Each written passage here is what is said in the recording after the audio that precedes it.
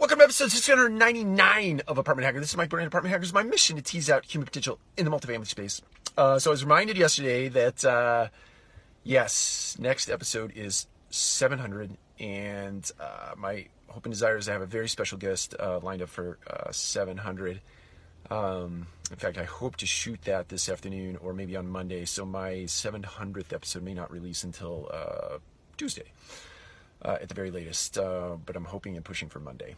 Anyway, to today's topic, I wanted to talk about artificial intelligence and creating a ready workforce for that. I think I've been talking about upskilling and reskilling for some bit of time now, maybe the better part of 6 to 9 months, and I've always stressed that the idea is now.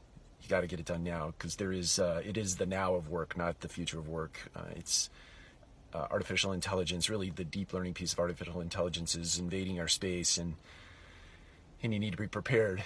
I think this prop tech tsunami that's making landfall in the multifamily space is here. It's making landfall. So 5 things that I think you need to focus on. I read in an article and I thought they were so full of value that I would share them here, and I'll link up the article at the end. But when you're starting to think through how you might apply artificial intelligence in your business, especially in the multifamily space, you should think through problems that you could potentially solve with artificial intelligence, and really think about things that are rote and routine, things that you just do on a consistent basis that just could be done by a piece of software in a much more efficient manner. So think through those particular areas of your business that you might be able to apply artificial intelligence, and look for themes like rote, routine, I hate doing this work kind of stuff.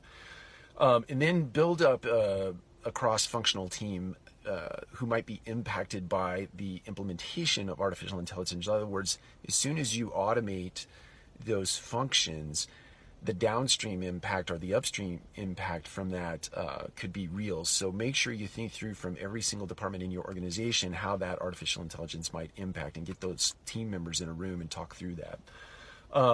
And then implement by using learning activities or learning opportunities rather. So I think as artificial intelligence gets introduced into your space, there's going to be a very messy middle. Messy middle. I borrowed that from a book title by the same name, but there's a messy middle where a lot of the learning opportunities are going to come real time, right? Because some of this technology is not fully vetted out yet. In other words, the vendors who are creating the technology are actually using your intelligence, your feedback, to improve the product. So make sure that every single thing that you do is a learning opportunity, and make sure your team knows that the middle will be messy, meaning the next 24 to 36 months is just going to be messy. It is what it is.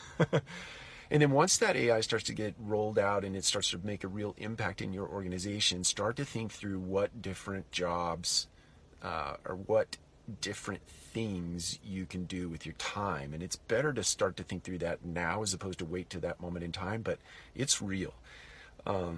And the time savings is real, and how it frees you up to do other things is real. So start to think through what you will be doing, not only as an individual, but what your organization can do with that time that is being harvested. So, and then you've got to really change your performance management and develop skills. So if you're working off of OKRs or KPIs or MBOs or whatever you're doing to track performance, we'll talk about OKRs. I'm actually starting to like OKRs better than KPIs. But anyway, that's a whole other topic.